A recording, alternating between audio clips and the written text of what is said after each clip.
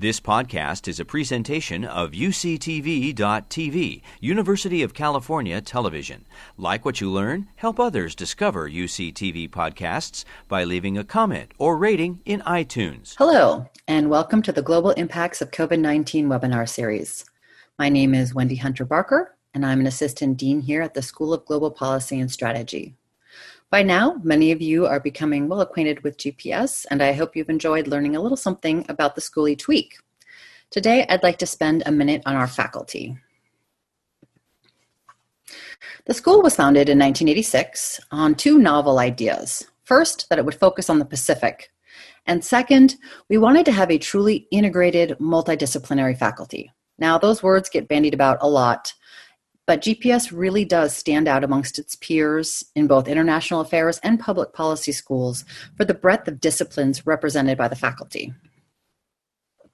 This word cloud is a good representation. The majority of our faculty are from either economics or political science, but we have a number of management faculty, as well as representatives of public policy, engineering, physics, neuroscience, and more. At UC San Diego, we have faculty with joint appointments at Scripps Institution of Oceanography, Rady School of Management, Jacobs School of Engineering, and the Departments of Economics and Political Science. We are a very well-rounded group. And representing that diversity here today are three faculty, all of whom have different technical training. As you know, today's topic is COVID-19's impact on labor, and leading this webinar is GPS Assistant Professor of Management, Liz Lyons. I'm going to stop sharing my screen and turn this over to you. It's all yours, Liz. Unmute. Okay, thanks, Wendy. I am thrilled to be joined today by two of my colleagues at GPS, as you mentioned, both of whom are world-renowned economists and both of whom have made significant contributions to U.S. policy. Alex and Josh both hold faculty positions in the School of Global Policy and Strategy and in the Department of Economics, and they are both research associates at the National Bureau of Economic Research. Prior to joining us at UCSD, Alex Gelber held faculty positions at the Wharton School of Business and the UC Berkeley Goldman School of Public Policy. His research focuses on American economic policy, including the employment and earnings effects of Social Security and tax policy. From 2012 to 2013, Alex served as Deputy Assistant Secretary for Economic Policy at the U.S. Treasury Department. And in 2013, he served as Acting Assistant Secretary for Economic Policy and Acting Chief Economist at Treasury. In addition to being the Pacific Economic Cooperation Chair in International Economic Relations here at UC San Diego, Josh Krapf-Ziffin serves dual roles as Director of the Center on Global Transformation and Co-Director of the Global Health Institute. In 2004-2005, he served as a senior economist for health and the environment on the White House Council of Economic Advisors. Josh has published research in leading economic and science journals on a range of topics, including the relationship between health and human capital and the economics of innovation. In today's session, as Wendy mentioned, we're going to be discussing the micro and macroeconomic shifts in labor supply and demand in response to COVID-19. Alex is going to open our discussion by providing an overview of current employment trends and policy responses to COVID's impact on employment. Josh will lead a discussion on how employment will look for those who maintain their jobs and how this may evolve post-COVID. I will conclude the panel presentation portion of the hour by discussing the implications of shifts to remote work for management and productivity. We will spend the remainder of our time on Q&A, and so that we can be ready to begin that Q&A portion, please ask questions in the Q&A box as they come to you. Okay, we're going to begin with Alex. If he's ready, the floor is yours. Great. Thank you very much, Liz, and it's a pleasure to be here today. So I just want to start out by quickly giving some high-level overviews of the impact of COVID on the labor market. Since the beginning of the sort of COVID episode, there are almost 39 million workers that had newly filed unemployment as of the latest data, which came out this morning, which goes through last week. It's thought that there may be more that have not yet been able to file unemployment because unemployment offices have been overwhelmed with work and some people have not yet been able to file. Some of the latest data, however, indicates that the employment losses, the actual employment losses may be stabilizing on the basis of survey evidence from Civis Analytics, although that's probably less reliable than the actual employer survey that the Bureau of Labor Statistics uses that'll come out soon. So I would say it's certainly the employment losses have been very large. They were 2.4 million additional workers just in the last week. It may be stabilizing, but there's still some uncertainty around that. And just for some context, that's out of a labor force around 160 million total. So this is around a quarter of the workforce that is newly filed for unemployment. Broadly speaking, it appears to have hit women harder than men, partly for a number of reasons, partly due to the fact that not all jobs can be performed from home, and there are a disproportionate number of jobs that women do that are in person in one way or another. In fact, economists estimate, Jonathan Dingle and Brent Nyman at the University of Chicago Booth School of Business estimate that only about 37% of jobs can be done from home. So there's certainly, the possibility that if this episode is more sustained, that even more workers in the long run will not be able to do their jobs particularly effectively. Those job losses have been remarkably widespread across different sectors. So there's sort of a diffusion index that economists can calculate of how diffuse the employment losses are across industries, and it appears that it's a remarkably diffuse job loss across industries, consistent with the idea that across industries, a minority of workers can actually effectively complete their jobs from home. But it is still more concentrated, as you might imagine, in certain industries. Leisure and hospitality, in the latest employment report that the Bureau of Labor Statistics put out, employment in leisure and hospitality had gone down by nearly 8 million people, or 47%. So nearly 47% had lost their jobs, and this was as of mid-April, is when the latest statistics are through. And 3/4 of that decrease occurred in food services and drinking. Employment also fell quite a bit in arts, entertainment, and recreation. So this sort of makes sense because, in an industry like leisure and hospitality, first of all, a lot of the work occurs in person, like in food services and drinking establishments. And then a lot of the other work, there aren't any customers because no one wants to travel to a hotel right now, or necessarily go out and be in a restaurant with a bunch of other people that you might catch COVID from. So I think that, moving forward, there's a lot of uncertainty about how this will evolve. I certainly am no expert on the epidemiology of the situation. I think, that said, my understanding is that the epidemiology itself is quite uncertain. And moreover, it's quite uncertain, whether a vaccine will be developed, whether an effective treatment will be developed within a shorter timeline versus a longer timeline. So I think even just starting from the public health problem, which of course is where this problem starts, there's a lot of uncertainty. And then when you play it forward to the economic problem, there just becomes even more uncertainty. So I would say that, Liz and Josh and I will all give our opinions about, what this will do, but I will just say that from my own perspective, we can all kind of talk about what it has done, but in terms of moving forward, I believe that it's highly uncertain, starting with the epidemiology and then moving forward into the economic impact. In terms of, the government role, it has been quite large in combating this epidemic.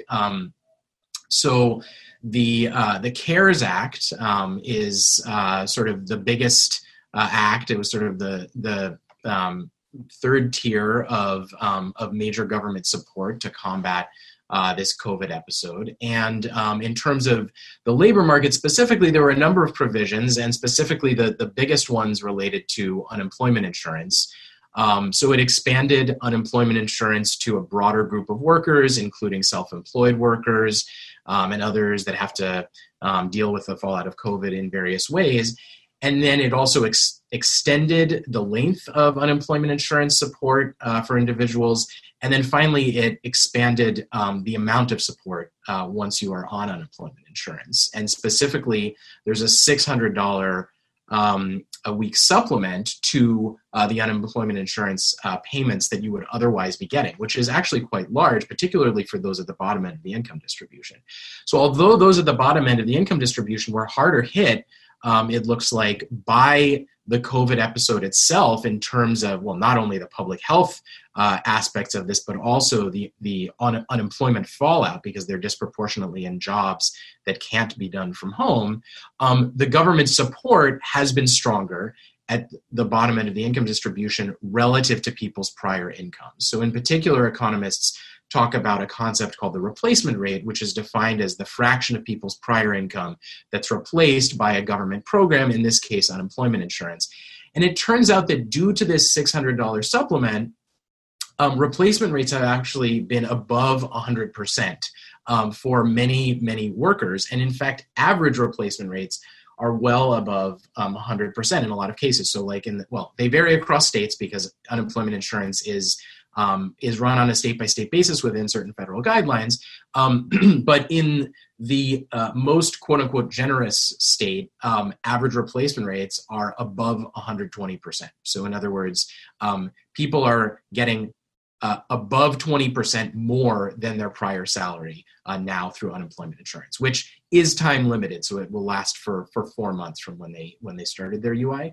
But it still is, it is a generous supplement on average, and for some workers it's even more than that. And when I say generous, what I mean specifically is not that the absolute amount is necessarily generous. It doesn't mean that people are getting huge handouts from the government. In some cases, they might not have been earning very much at all before. What I mean is relative to their prior wages, it does appear to be replacing on average more than their prior wages. And in the state of Maine, which is that highest state, it's even more than 20% above their prior wages. There is some variance in that. So like in New Hampshire, which is the lowest replacement rate state, it's much lower. So it's a bit above 80% in that state. So I think that is to some extent combating the inequality that COVID is creating and would otherwise would be even larger. I think going forward, part of the uncertainty, as I said, is around the public health. Part of the uncertainty is around the public health response. But then the third key component of the uncertainty is around the government response. And policymakers right now are actively debating further support for state and local governments, particularly state governments, and that's a source of quite a bit of contention between Republicans and Democrats right now.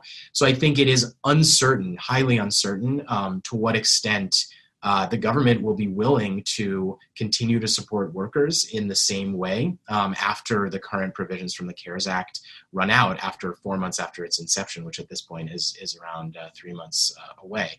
So I think that the government response is highly uncertain because, it is coming up on $3 trillion in total, support for the economy. That creates, major deficits that are being created not only through that spending, but also through reduced tax revenues. So, that is something that policymakers, rightly or wrongly, are focused on. And I think that that it is highly uncertain whether the government will continue that extraordinary support for the economy. So I think in terms of the labor market, so far, the replacement rates in terms of unemployment insurance have been strong and have helped to kind of prop up the labor market and the broader economy. But I think beyond the current round of support and maybe one more round for supporting lower levels of government, it's highly uncertain, and therefore highly uncertain what will happen to the U.S. economy. I think it's probably untenable to have people with basically cutting them off entirely, but the extent to which normal UI will be supplemented, I think, is still quite uncertain. And obviously, this will interact with the extent to which the economy opens up again, because it may be that the economy will open up, and at that point, the extraordinary support for the labor market will not be completely unnecessary, but maybe less necessary. And on that front, I think Again, there's quite a bit of uncertainty about government policy, as I'm sure everyone will recognize, both about opening up of jobs, but also the related issue of opening up of childcare. And I think right now there are people, who are being asked to come back to work, who may not be comfortable coming back to work, who may, face significant health threats to their health from coming back to work, and or who may not be able to afford the childcare to be able to come back to work. So as we move forward and government, has to plot its responses to this evolving situation, I think that will be one of the most interesting questions is, when do we open up? How do we open up? And then how does the government respond on the other end in terms of continuing to support the labor market? So that brings me to the end of my remarks, and I'll be happy to answer questions on the other end. Great. I'll just pick up from there. Thanks, Alex. That was really informative and enjoyable. So while I'm trying to do this, let me share my screen here. So I want to reiterate something that Alex said, which is that none of us are soothsayers. We don't know what's going to happen in the future. So everything we're saying here will be recorded. And so you can all come back and embarrass us with how wrong we were 10, 15 years from now when we say what we think is going to happen. I'm here. Actually, I've got the wrong slide deck up. So let me get the right one. I'm here to talk about what the workplace is going to look like post-COVID. And the one thing I want to agree with Alex that there's lots of uncertainty here. I want to agree with Alex that we can't be certain of very many things. What I want to argue is the one thing we can be certain of, or at least I'm willing to be certain of, is that the workplace post-COVID is not going to look like the workplace pre-COVID ever again. Exactly how those things change is a little unclear. I want to walk you through at least some of the contours of that. But that workplace is going to be changed permanently. And some of those changes are really just what COVID has done is really accelerated or precipitated some changes that were already underway in the labor market. On the other hand, it's going to generate some changes that we hadn't predicted, and furthermore, some that I will not predict here in my talk because none of us can see perfectly into the future. So let me first, I'm gonna talk about three things. So I want to think about not the unemployed who may continue to be unemployed or be reemployed in different sectors. I want to talk about what work from home is going to look like in the near term and the medium term. I want to talk about work in the office is going to look like, and then I want to talk just very briefly about unintended consequences from those changes, some potential unintended consequences.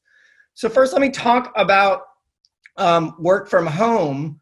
The thing that I think we need to be clear about, and there's some recent surveys that, like everything COVID, the news changes every single day, so it's impossible to be on top of things. Just today, Facebook announced that they are going to allow some workers to permanently work from home forevermore. Some of the other tech companies in Northern California have already announced that at a minimum, they will not be opening their office until summer 2021. And so I think it's pretty clear that even as we relax the rules around social distancing and start to open up the economy again, that we're not going to see this mass rush back into the office that looks like business as usual or business as usual pre-COVID.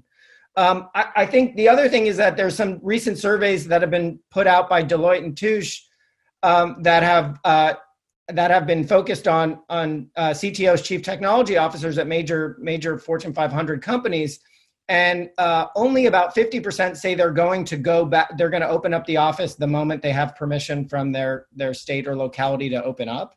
And 75% say that they will continue to do allow some remote work for the foreseeable future.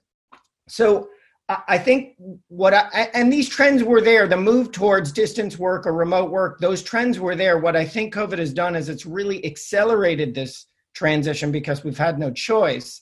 And one of the things that's been very interesting about this experiment, if you will, is that we've learned a lot of things about remote work, some of which is surprisingly in the good direction. We've learned that actually people can do a reasonable job of doing their work from home. And that's under extreme conditions where people are home with their children and people are unable to go out to stores. And so one might hope that they could do even better when they didn't have those other constraints.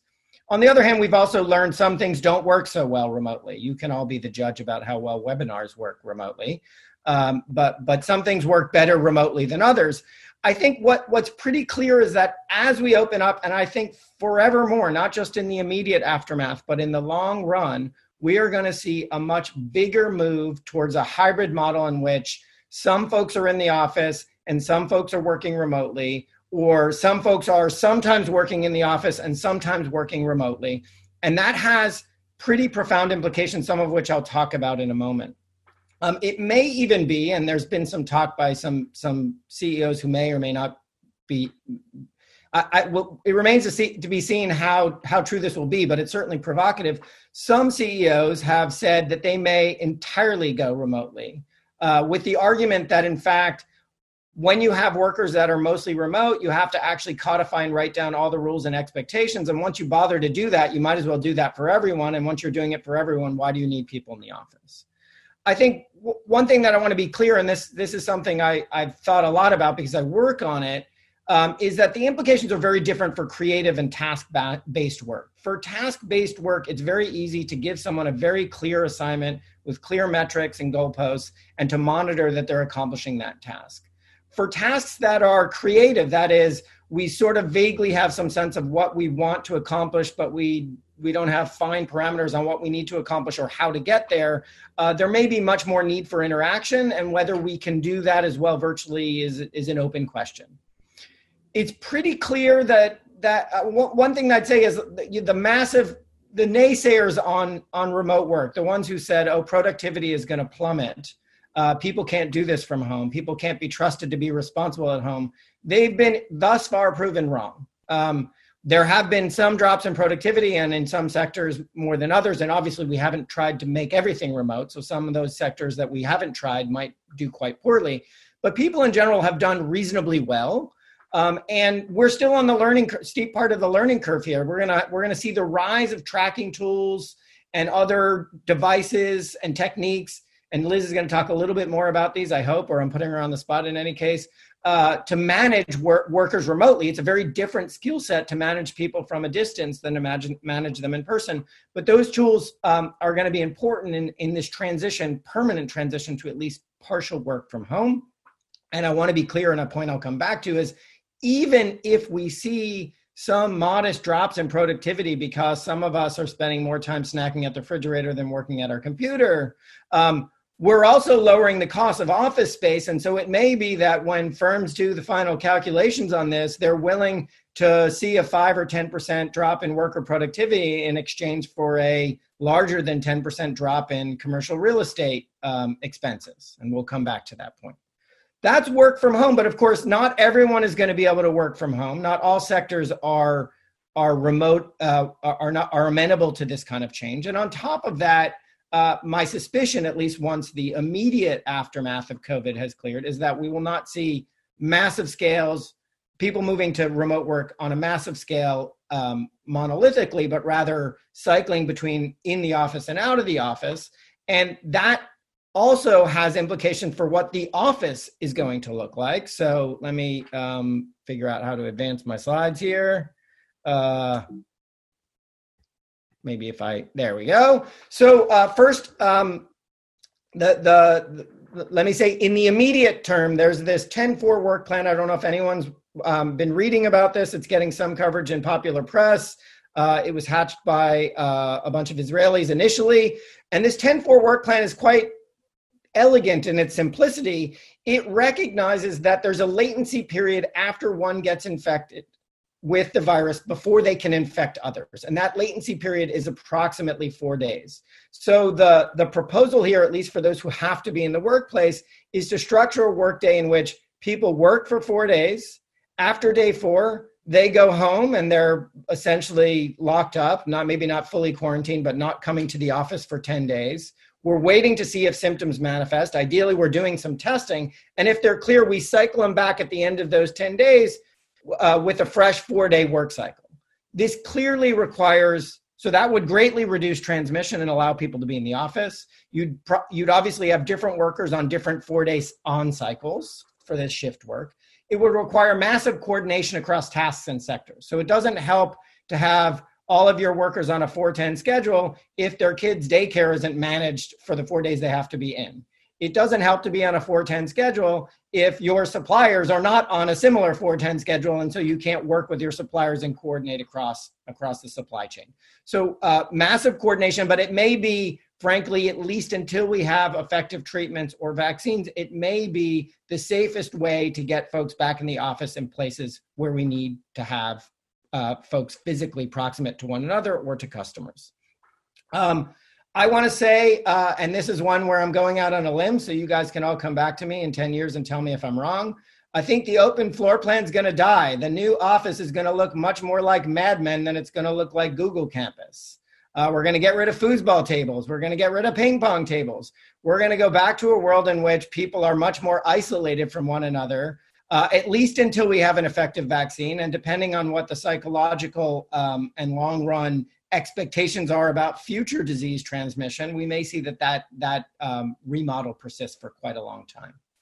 And then the last thing I want to note, and this is going to be disappointing even for those of us who are not working in these sectors, is that one of the things we've learned from Zoom, I've learned personally, but many of us have learned, is that lots of types of business travel we used to do can effectively be handled through Zoom. And I want to be clear, not everything is well done over Zoom, but Zoom and other platforms have done surprisingly well in bringing people together for small meetings to effectively work as a team.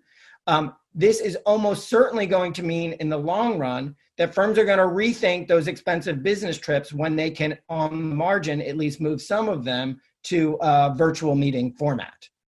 As business travel contracts, obviously that's a financial savings for firms. That's a financial hit for airlines who are already pretty badly hit, and hotels and everyone else in the travel sector.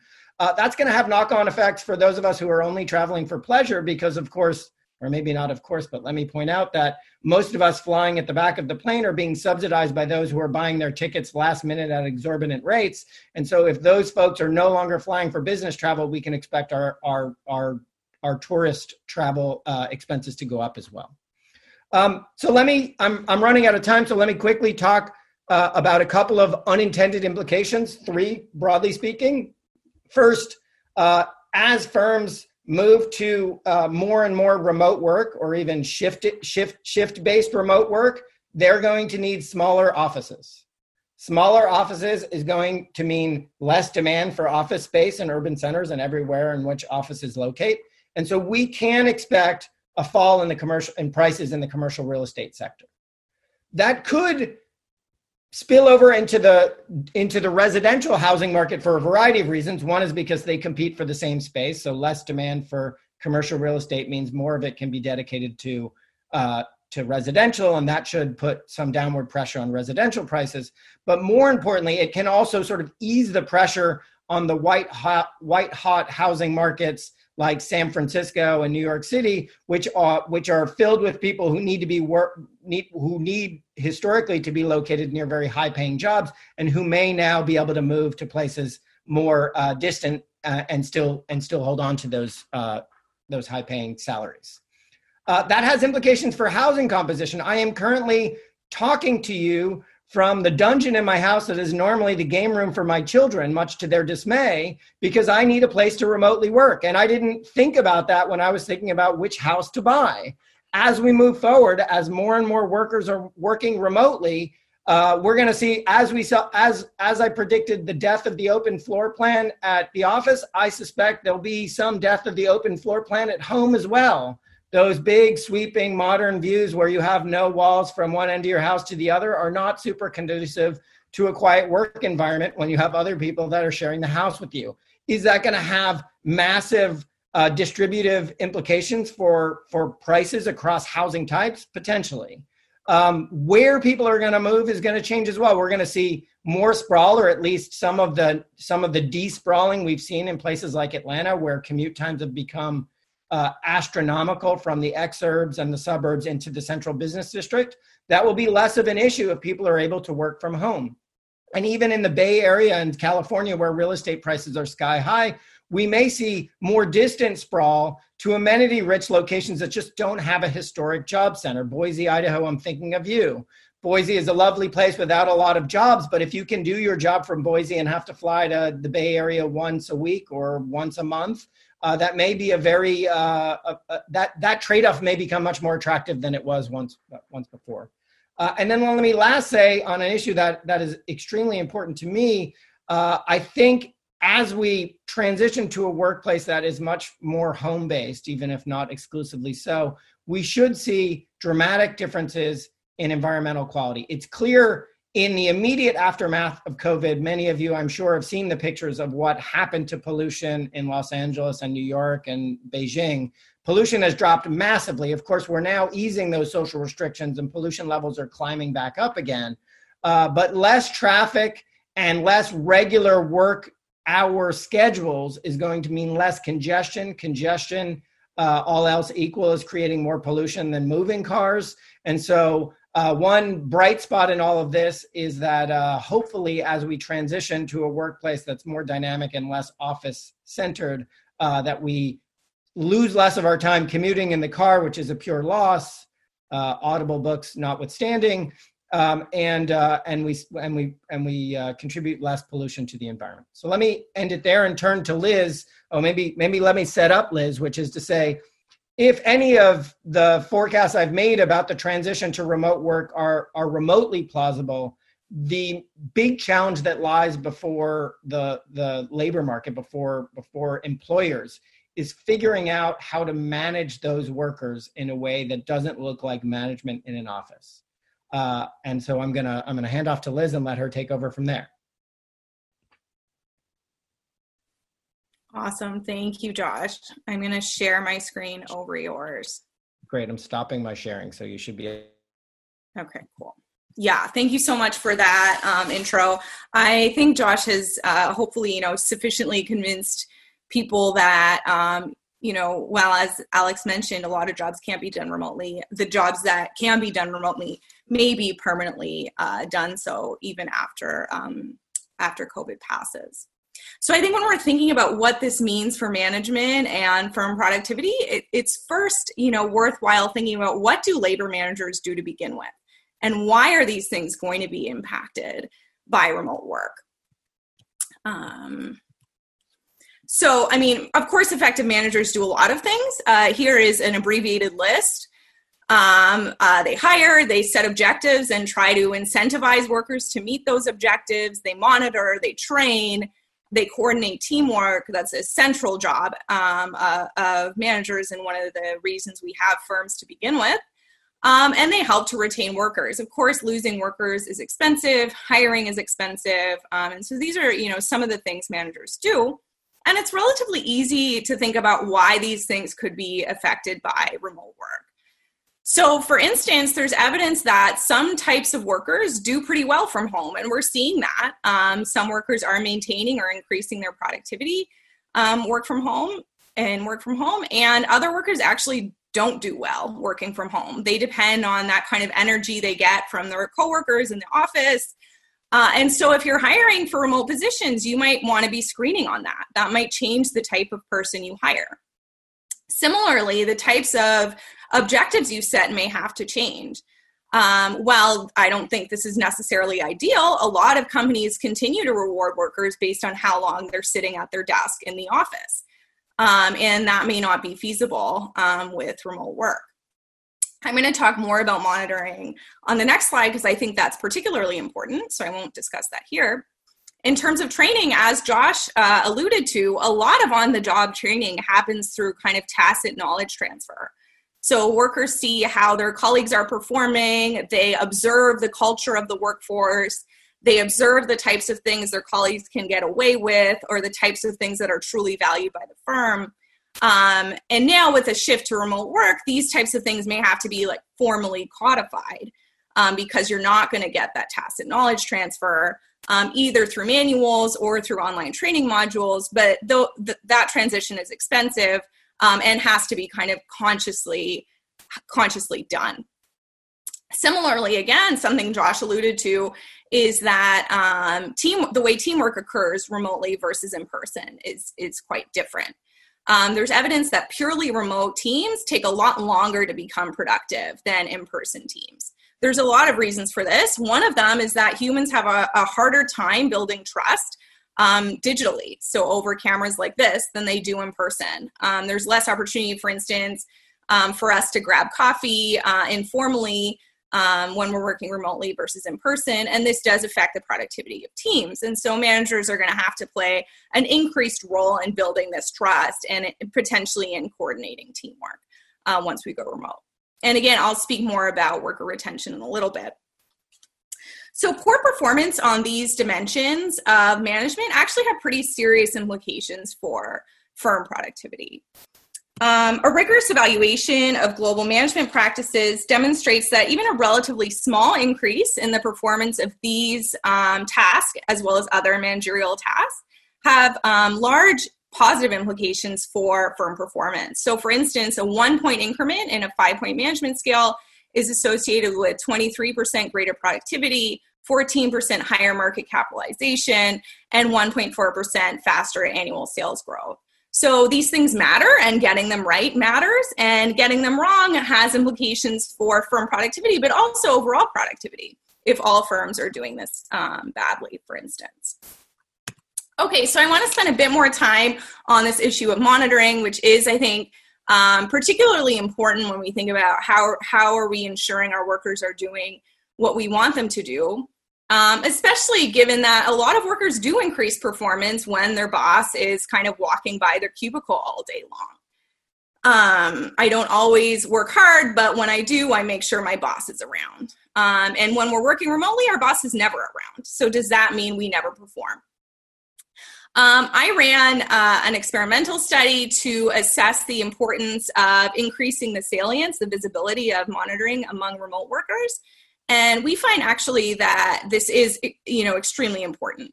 So this graph summarizes our results. The bars basically measure the performance of workers. The first set of 3 bars is the period prior to our monitoring intervention. These 3 are during the intervention, and these are post. The green bar demonstrates the monitoring status quo. This was basically workers were getting feedback if they were performing badly, if the managers were noticing problems, and they were receiving pay, which in some ways is an indication of monitoring. For the orange bars, we asked the managers to call workers every 5 days and just asked if they had questions, if they were confused about their work. And this was a change relative to the status quo. And then in the monitoring, the blue bars, what we did was ask managers to call workers again every 5 days, but this time provide feedback, either positive or negative, based on the performance of workers that went above and beyond just correcting workers when they were wrong. So at the start of the work period, once workers were just hired, they were all kind of performing fine. We can see that in the status quo over the length of the observation period, which was about 6 months. These workers basically stopped performing. And this was as they were learning, or as they thought that maybe their work didn't matter, their managers weren't paying attention to them. And we may see this in the COVID environment. Right now, we're not seeing huge productivity declines, but it could be that, as workers learn that they can get away with things, their productivity will decline. In contrast, for those that were getting these calls just once every 5 days, not only did their performance not decline, it actually increased. And what these workers reported is that they were feeling more valued by their managers. So they said, oh, my manager's taking the time to observe what I'm doing. My work must matter to the firm. And even after, the calls stopped, we do see a decline in performance, but not the same decline we see among workers who weren't having this happen. So that's certainly a sign that we do want visible monitoring. Josh mentioned the proliferation of these digital tracking tools, which of course allow for workers who are doing all their work on the computer. These tools allow managers to track basically everything workers are doing, what they're typing, how often they're typing, what they're chatting with their colleagues. And so this overcomes this issue of not being able to watch what people are doing. The problem with this is that there is also evidence that too much monitoring is bad for job satisfaction, and that workers feel they're not trusted. And this has been shown to have negative effects on productivity. In addition, if workers believe that what they're saying to their colleagues is being tracked, they may be less willing to take risks with what they're saying. So we really don't know what optimal monitoring for remote workers is. There's certainly, more salience, more effort needs to be put in from managers to make clear that workers are being monitored. But the extent to which these tracking tools, which are, produce data that's quite expensive to analyze, but also just may not be great for worker productivity. Maybe there's a happy medium in there.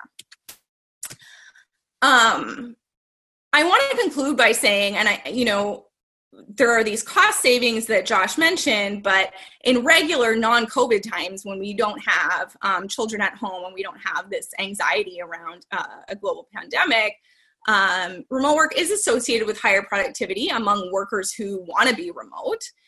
So there's an experimental study that shows that among call center employees, those who voice a desire to go remote and are allowed to do so, increase their productivity by about 13%. And moreover, they are a lot less likely to leave the job. So this graph shows the likelihood of leaving a job over a 38-day period. And those who say they want to work remote but are kept in the office are far more likely, that's the control, they're far more likely to leave the job during the study period than those who are allowed to stay home. And this is another source of cost savings for firms on top of the real estate cost savings. And these people who go remote are also more productive. Interestingly, however, to get back to my point about hiring, among this group who were allowed to go remote, about 50% opted to go back to the office because they just didn't enjoy being remote workers. And in fact, over time, their productivity suffered from being remote. So I think it's important to take into account when, firms are deciding who to hire and how to manage workers, who is best suited for these types of jobs. And, maybe not everyone is. And that, again, also has productivity implications. A last point I want to make, and I think Alex brought this up, U.S. policy is not really set up for the virtual organization in that state labor and tax laws differ kind of to quite a big extent.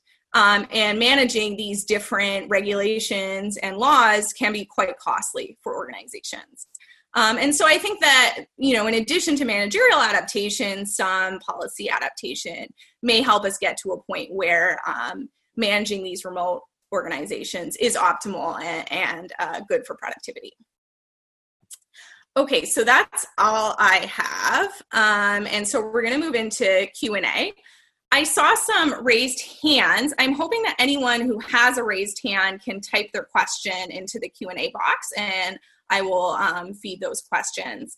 And so the first question I want to get to is, I think for Alex, although Josh, you might also have something to say about this.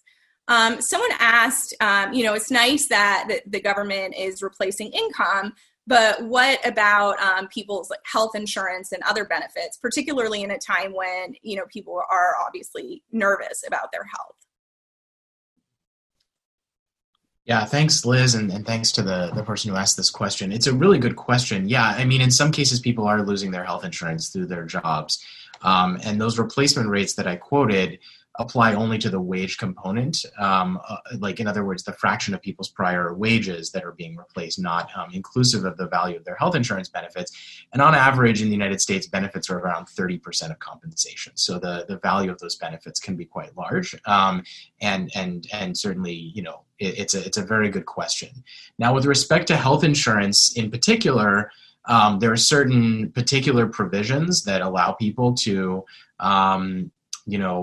potentially continue health insurance. So, for example, there are special enrollment periods in the federal marketplaces and some of the state marketplaces that will allow people to continue health insurance coverage. There's COBRA, but of course that can be expensive as well. And so, yes, absolutely, there are absolutely additional significant strains on workers coming from that, and in some cases, the extra income coming from unemployment insurance may be able to allow them to afford that in part or in whole, and in other cases it'll be insufficient. So thank you for raising that question. Awesome, thank you. I have another one, I think, for Alex.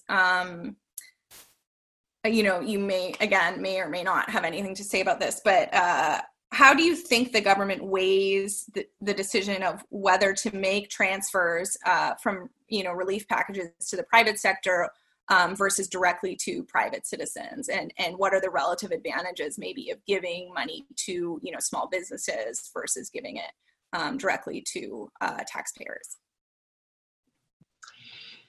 Yeah, I mean, it's a difficult question to answer in general, because giving it to taxpayers directly versus businesses, there are many ways of doing both of those types of transfers. So it's hard to respond in general. But I think that with respect to the particular provisions of the CARES Act, I would agree with the questioner that probably there are some transfers to particular industries that, in my opinion, have either been carried out in inefficient ways or ways that sort of picked particular industries over other industries for reasons that are not always clear to me. So I would agree that the way, and moreover, there are significant issues with the Paycheck Protection Program and how it's been implemented to date, and its adequacy to date. I think beyond that, I do think it is appropriate to, in my opinion, and others may disagree. Certainly, others do disagree. It is appropriate to have both support for individual citizens and for businesses, because if businesses fail, there is a certain amount of sort of organizational capital in a business. How do the different structures interact with each other? There's a whole, when you create a business, you create a whole world, and the fiber of that world comes apart when the business fails. And so if we just destroyed all businesses and then tried to rebuild them from scratch after COVID ends, that would, in my opinion, be inefficient. So I think that it is appropriate to offer some support to businesses, but I would tend to agree with the questioner's overall orientation, which is that, in my view, the support to businesses was done inefficiently and was stronger than I would have liked. Relative to support, I would have personally designed the packages to support individual citizens a bit more and a bit less support to individual businesses, particularly, and I also question the way that it was actually implemented. But I do think it is appropriate to have some degree of support for business. And I just want to jump in here and say one thing that I know Alex knows, but I want to put a fine point on, which is, while it is true that there is a fabric to firms, or let me put it differently. When firms die, reconstituting them is much more expensive than keeping them on life support. I think the real challenge in this picking across industries is that some firms need to die and be reborn as something else in this moment, and this moment may precipitate a lot of that churn, or as Schumpeter would refer to creative destruction. And so the challenge when you're picking who to save is that it's not always clear who needs to evolve into something else and who doesn't. And so I think that policy logic is always strained because it's informed by history and not by the future. Yeah, those are great points. We have some kind of related questions about context outside of the US. So I'm going to get to those and see what you both have to say. I'm going to continue directing them at both of you. So the first is about countries in which the majority of the labor force is informal, and how to think about targeting relief payments to, people who aren't registered taxpayers or people who don't have formal employment, or, in the context of the US, potentially undocumented immigrants. How do we think about policy that gets money to these people in an efficient way?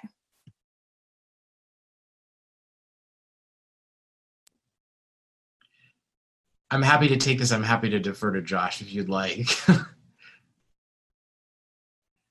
Go ahead and I'll jump in. Okay. Yeah, I mean, reading the questioner's question, specifically about, the support for unemployment for undocumented workers and others who were informally employed, this is a major issue, and in my opinion, because if you were not reporting wages, you didn't have taxable wages under unemployment insurance, you don't have a wage history, and so you're not eligible for unemployment insurance now. And and there are a number of groups of workers for whom that's true. Now, the CARES Act did make self-employed workers and certain other groups of workers eligible, which they wouldn't normally have been, but there are major groups of people that are left out of that. And groups that were receiving wages under the table in particular are in desperate straits right now in a lot of cases. So this is a major, major issue. And I'm glad that the questioner raised it. It's one that I've raised in my class as well that I'm teaching. So I think it does point to a major hole in the safety net, particularly right now. And I think it's one that policymakers should be looking at right now because the consequences can be very dire and are very dire right now for a number of families in that situation. I guess the only thing I would add to that is that the U.S. system is somewhat of an outlier in the sense that most of the social safety net that we provide is directed through a redistributive tax system. That's less true in Europe and not at all true in lots of developing countries, where that safety net is provided through other means that are not directed towards earned or not tied to earned income. They all involve trade-offs. Those trade-offs are tricky under normal circumstances. They're really brought to bear in these emergency circumstances where you need to transfer money for survival, for pure survival on a large scale, and you need some basis for doing so. And so I think in resource poor countries, the mode for doing that is different because it's not tied to income, but also the infrastructure for actually directing those payments is also less functional or functions with more glitches. And so I do worry, moving outside the U.S. context, I do worry that the informal sector and the self-employed and the subsistence farmer and everybody who falls between the cracks is going to be very difficult to identify and then get transfers to keep them going. And that epidemic is just starting to surge and the epidemic is just starting to surge in those countries. So we've got a rocky road ahead of us. Yeah, that was great. Thank you. We have, about 6 minutes left. So there are two other groups of questions that maybe we can address. Again, to the two U.S. policy experts on this panel. Do you think that what's going on right now could change, long-term U.S. healthcare policy and also parental leave or childcare policy? I will answer the question by evading the question. I will say if it doesn't happen now, I don't know when it will happen, but that doesn't mean it will happen. This is clearly a moment to reassess the social safety net, the educational system in the United States, the healthcare system in the United States. There are a lot of things that we all knew were a little clunky in their operation, but have really been stress tested in a way that's unprecedented through this pandemic. Whether that's enough to surmount the very complicated politics of those reforms is unclear. And of course, all those reforms will cost money, and money is going to be scarce for the near term. Alex, do you have anything to add to that? No, I would agree. I would sort of refer back to, what I said about things being highly uncertain. It's very hard to say what will come out of this in terms of the longer term reforms. And I think that would apply to this in particular. Yeah. Okay, great. I guess maybe just say one more thing, Liz, which is I think I think one thing that might be possible is that we'll see massive reform, but it will be massive reform by branded under something else. And so what I mean by that is, for example, when we bailed out the initial stimulus package post-COVID to help out the airlines, had clauses about government ownership of those airlines in exchange for those loans if payments were not made on time.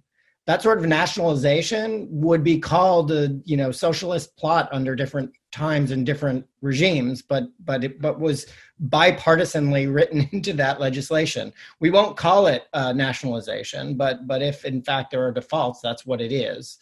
So there may be reforms, at least on the margin, that are in fact substantively major reforms, but aren't branded as such. Okay, good point. Thank you.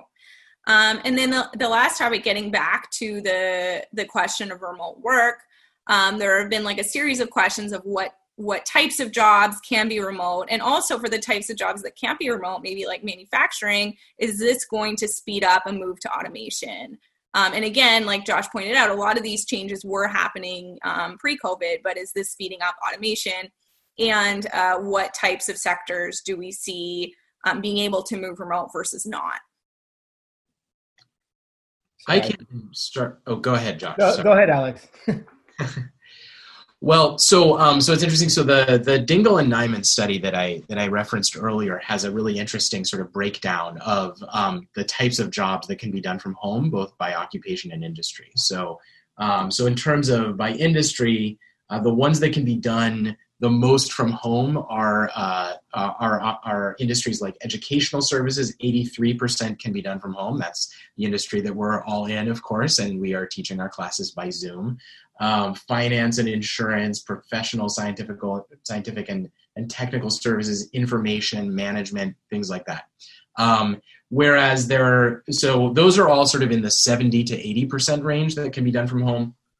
The bottom five are industries like transportation and warehousing, construction, retail, trade, agriculture, accommodation, and food services, which are more in the range of like 5% to 20% that can be done from home. So huge variation across the spectrum, ranging from people like ourselves that are largely able to do things from home, albeit in a different way, like over Zoom, to those like in accommodation and food services that it really has to be done in person, essentially, almost all of the time, except for takeout and so forth. And then by occupation, there are certain occupations like computer and mathematical occupations, 100% are deemed to be doable from home. So there are certain occupations that can almost always be done from home. Education, training, and library occupations, again, like the ones we're in, legal occupations, can almost always be done from home. And then, building and grounds cleaning and maintenance operations, 0% can be done from home. So wide variation across the spectrum. And you can see in some of the examples that I gave how it is that, for example, lower income occupations tend to be hit harder by this, such as building and grounds cleaning tend to be hit harder, whereas, higher income occupations like finance and insurance, various types of management services and so forth can much more often be done from home. So, as well as some of the gender inequality as well, that women tend to be in occupations that can be done less easily from home disproportionately. So there's a lot of variation across the spectrum, across industry and occupation. I hope that answers your question. Let me jump in and just say I agree with what Alex said and the thrust of the study, but I would only underscore that it takes a very static view of what firms and industries look like. Once upon a time, not that long ago, farms in the United States employed lots of people in labor. Now, much of that is automated and done by one person in a very expensive and fancy tractor. While we're not quite there yet, landscaping may be done by drone. And I would just say in restaurant, I've been thinking a lot about restaurants. I have a very good friend who's a restaurateur in Northern California. And I think one thing that will be interesting, we'll see whether this is right, but it's one might imagine that restaurants currently provide two goods bundled together. They provide entertainment and they provide deliciousness. Deliciousness can be provided remotely. It may involve tinkering with recipes on the margin, but they can be delivered remotely. Entertainment cannot. And so it may be that we see that restaurants morph into a more specialized area or domain of their current portfolio of services, and say, look, I'm going to provide delicious meals. I'm going to retool my menus so that they travel better and do all kinds of things to keep my business alive through a delivery outlet, which will obviously employ people who have to move the food from one place to another and employ people who have to cook the food, but none of the smiling faces at the front of the restaurant. That may be the new normal. And so, it may be that while restaurants can't be done remotely, restaurants may not be done. This is hyperbolic. Of course, there will be restaurants, but the restaurant industry may be permanently changed from what it looked like before to one that is much more heavily reliant on delivery and remote delivery of services as opposed to in-person delivery of services. Yeah, I think that's a great point to conclude on. We're out of time. I think in general, we've established that lots is going to change, and probably permanently. U.S. policy, obviously, there might be, permanent changes in how that's carried out, permanent changes in how work's done, but also permanent changes in the types of services that we get delivered and the types of firms that we see succeeding. So again, this creative destruction that Josh alluded to is going to be happening, not just right now, but going forward for quite a while. Wendy, do you want? Thanks for including me in the panel. I very much enjoyed it. Thanks for the terrific questions, everyone. Yes, thank you. Thank you. And on behalf of everyone on the line, please let me thank our panelists, Alex, Josh, Liz. This was an amazing conversation, and I wish we would have had more time because there are still a ton of questions, but we appreciate the knowledge you were able to share with us today. Next week, we have another exciting lineup for you, led by GPS's own Barbara Walter. This group of panelists will dive into the topic of domestic unrest and discuss whether America is at war with itself. So we hope we'll see you next week, and thanks everyone for tuning in today. Bye-bye. You've been listening to a podcast by University of California Television. For more information about this program or UCTV, visit us online at uctv.tv.